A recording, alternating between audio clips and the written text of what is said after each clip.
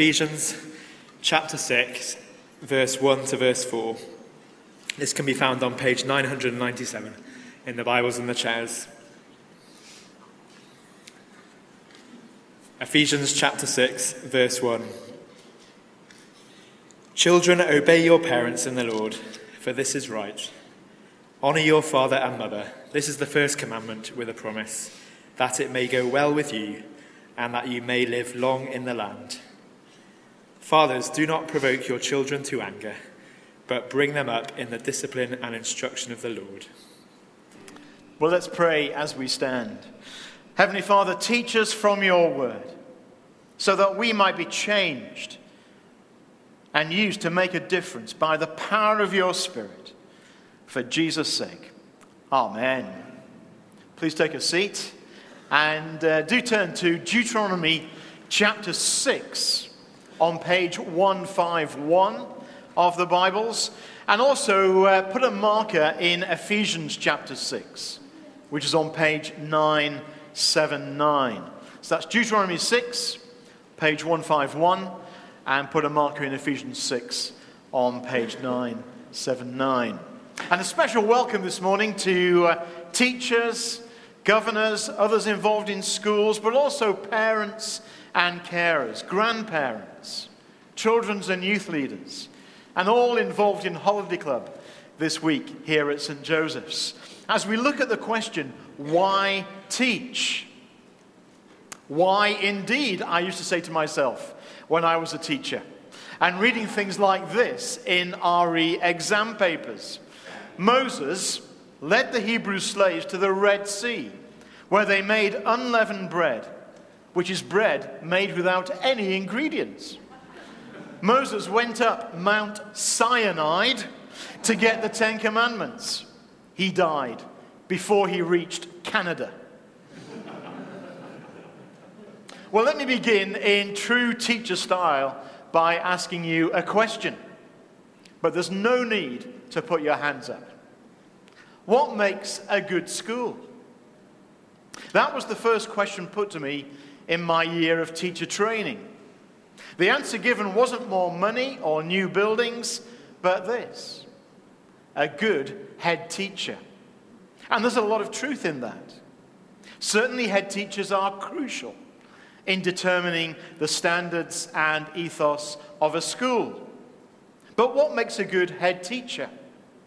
Someone who has leadership, teaching, and people skills, and from what we learn in the Bible, someone who builds on our Lord and Savior Jesus Christ and his words, the greatest leader and teacher to have ever walked on this planet. So can I challenge some of you this morning? What's your ambition? Is it to influence thousands of young people for Christ, helping them to understand that a truly successful life, so to speak, is one built on the rock of Jesus Christ and his words? If so, why not aim to be a head teacher?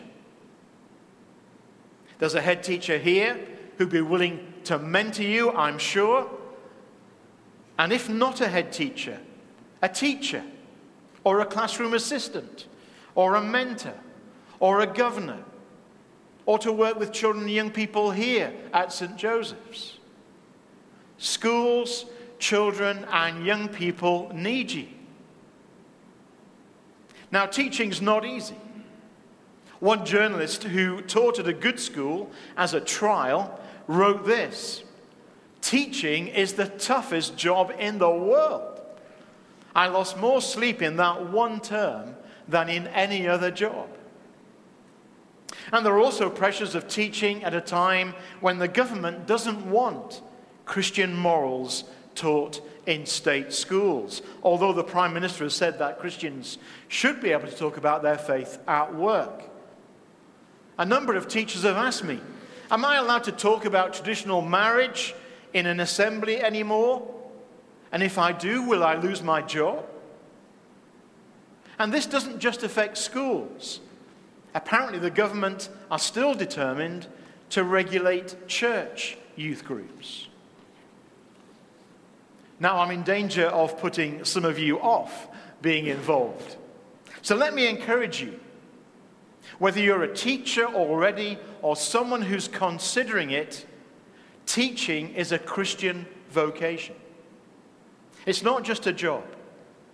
Yes, it can be stressful, but you have the opportunity to impact the lives of many children and young people by teaching the truth in love, by being salt and light and an ambassador for Jesus Christ, by showing the love God has for them and your love for him, which should impact the whole of your being. That's Deuteronomy chapter 6 and verses 4 to 5. And surely to come back to morals, we're to teach God's commands in love. Isn't that what Deuteronomy chapter 6 is saying? Particularly in verses 4 to 7.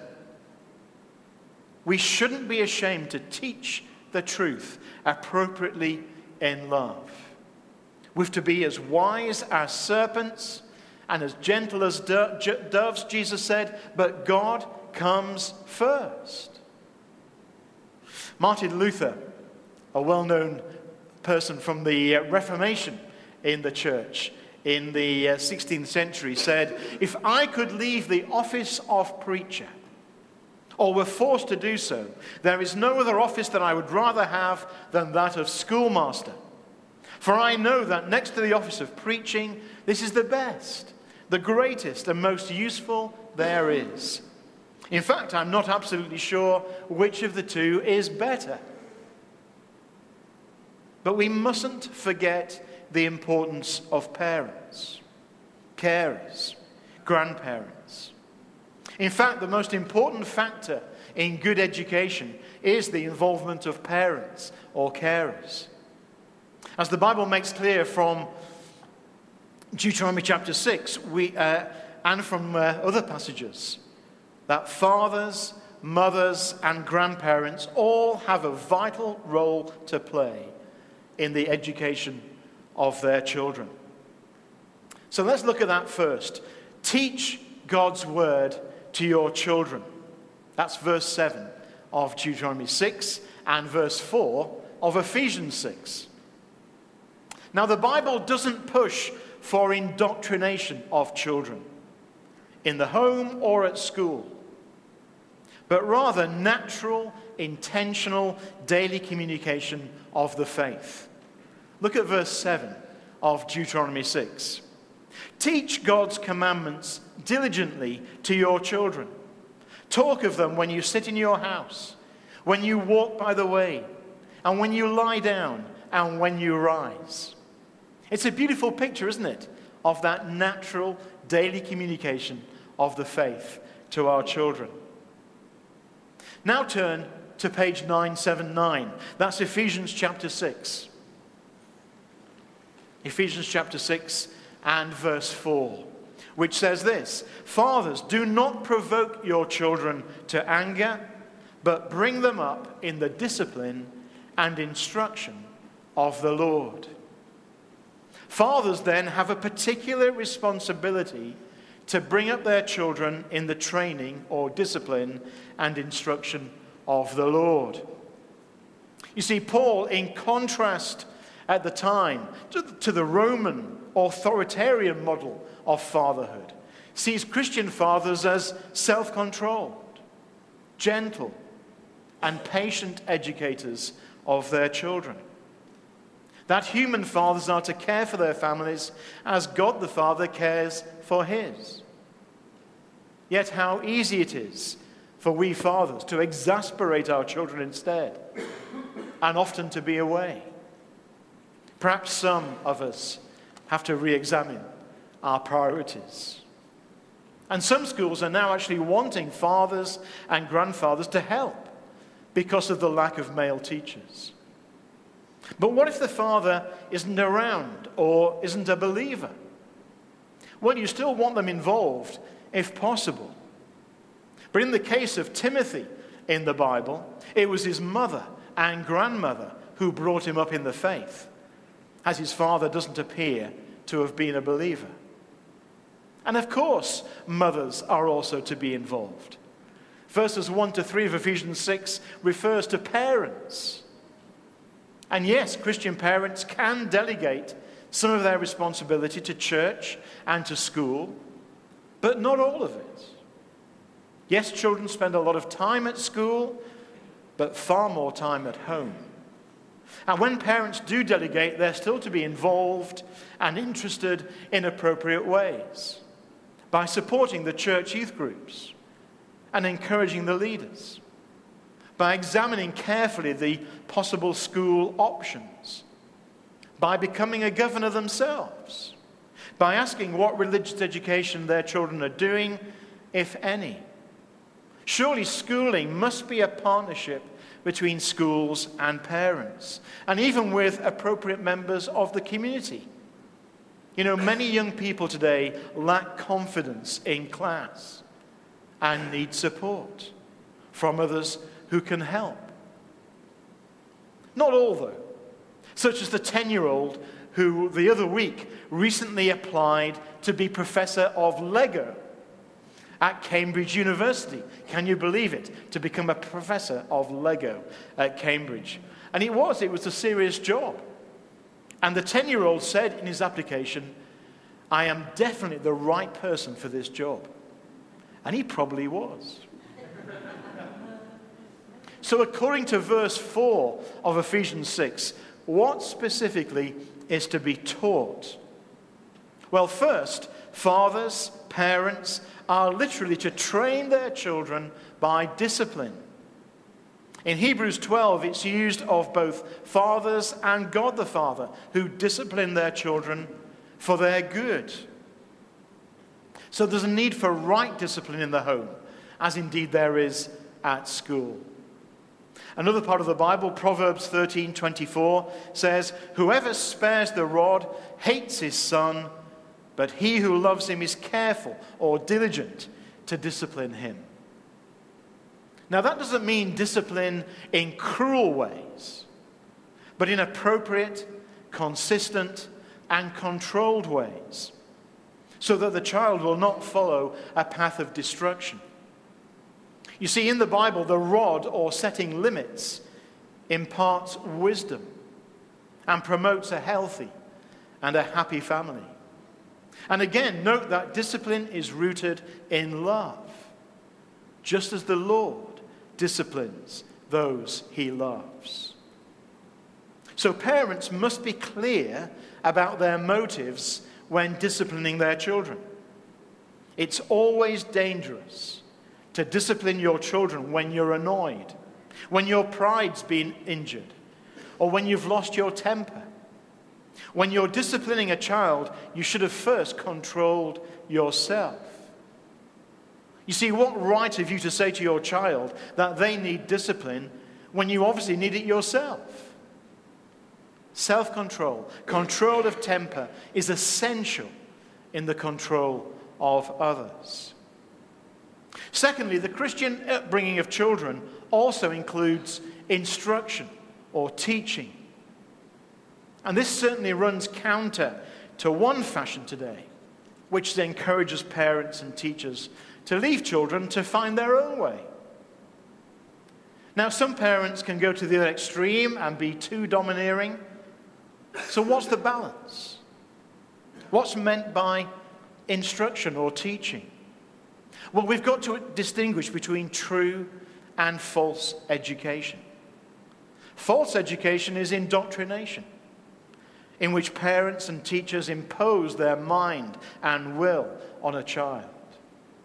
But true education is stimulation, in which parents and teachers act as a catalyst and encourage the child to make his or her own responses. This they can't do if parents leave the child to flounder. No, they have to teach, explain, and defend Christian values of truth and goodness, and recommend their acceptance without coercion. Praying and reading the Bible with them, bringing them to church, and modeling the Christian life to them. Then the prayer is that by God's grace, they'll come to know Jesus themselves. And we greatly rejoice when they do, and we carry on praying for those who don't yet. Deuteronomy chapter 6, verse 6, going back to that passage, says that God's commands are to be upon our hearts and so lived out. Parents are to be examples.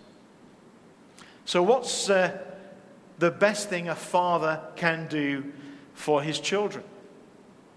And this is something that I say at all marriages, at all weddings. Well, it's to love their mother and together bring them to Christ.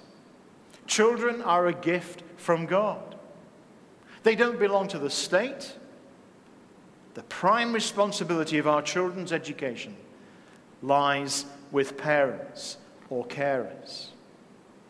Proverbs 22 verse 6 says, "Train a child in the way he should go, and when he's old, he will not turn from it."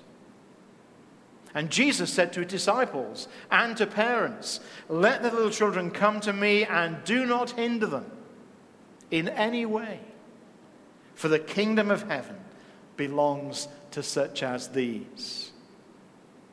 So secondly, moving on to school teaching, teach the truth in love. Jesus came at the first Christmas full of grace and truth. And Paul urges us to speak the truth in love. And that's so important in a world of fake news, of alternative facts, of threatening tweets and angry protest. If Jesus is the truth and Lord over all, then his claims need to be proposed, even if not imposed. Truth which reveals the truth about ourselves and the world around us. The assumption you see today throughout education authorities is that children are essentially good. But the Bible teaches that children are essentially sinful. Psalm 51 verse 5 says, "Surely I was sinful at birth, sinful from the time my mother conceived me." And that has major implications for discipline and for learning. You see, what should the aim of education ultimately be? Surely a knowledge of the truth and the answer to that fundamental problem of our sinfulness. In John chapter 14 verse 6 and chapter 8 and verse 32, Jesus says this, "I am the way and the truth and the life. No one comes to the Father except through me. And if you hold to my teaching, you will know the truth, and the truth will set you free." And knowing those truths used to be the aim of religious education here in Newcastle. But today the aim is as clear as mud. But some of you ask, hang on, Jonathan, is this what schools should be teaching? Well, is education merely the path to worldly success? Certainly it's important that academic and skill standards are high. And Christians down the centuries have always pioneered education, believing it to be so important. Samuel Rutherford was a Scottish evangelist, one of Ken's forebears, maybe. And he came to this city and brought the gospel, brought the good news of Jesus. But he also established Rutherford School on the West Road and Northumbria University, because he believed that that was so important. The gospel comes, education comes, and therefore lift comes as well. People get on and do better. And it's vital, isn't it, that children learn to read, not least so they can read the Bible. But are we today, with Christian influence getting less in our schools, of creating what Martin Luther called clever devils? And what will that mean for society? Now, this doesn't mean that we don't teach a wide range of subjects and that we're not concerned about the development of the whole person. Of course we are. Luke chapter 2, verse 52 says, Jesus grew in wisdom and stature and in favor with God and man. And Jesus teaches us and shows us how to live, which could be the basis of personal and social education in schools. Because Jesus is fully God and fully man, he shows us what being truly human really means. Pontius Pilate's question to Jesus before Christ's crucifixion, what is truth, needs to be examined in our schools. Because Jesus says, I am the truth. And the danger of creating clever devils reminds us that a better academic education can't change the heart of a sinful human being, but only the gospel of Christ, which is the power of God for salvation of everyone who believes, says Romans chapter 1, verse 16. Dwight L. Moody, the American evangelist, once said, if a man is stealing nuts and bolts from a railway track, and in order to change him, you send him to college, at the end of his education, he will steal the whole railway track. And Jesus said to Pontius Pilate, everyone on the side of truth listens to me. That's John 18, verse 37.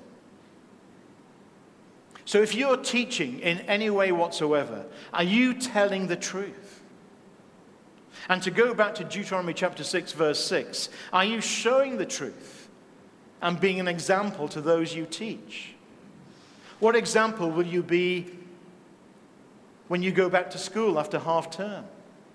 What example will you be to your children today, tomorrow?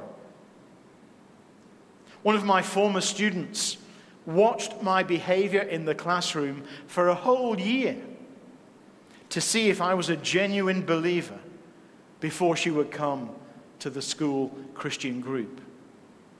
Which brings us to my final point about why teach. To be salt and light. And that's Matthew chapter 5, verses 13 to 16. That's on page 810 of the Bibles.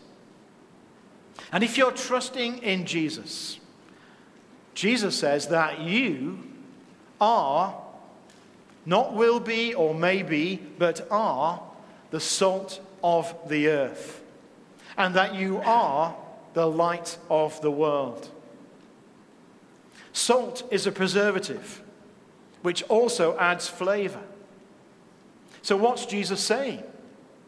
He's saying that without a healthy, active Christian influence, our schools and our society will rot.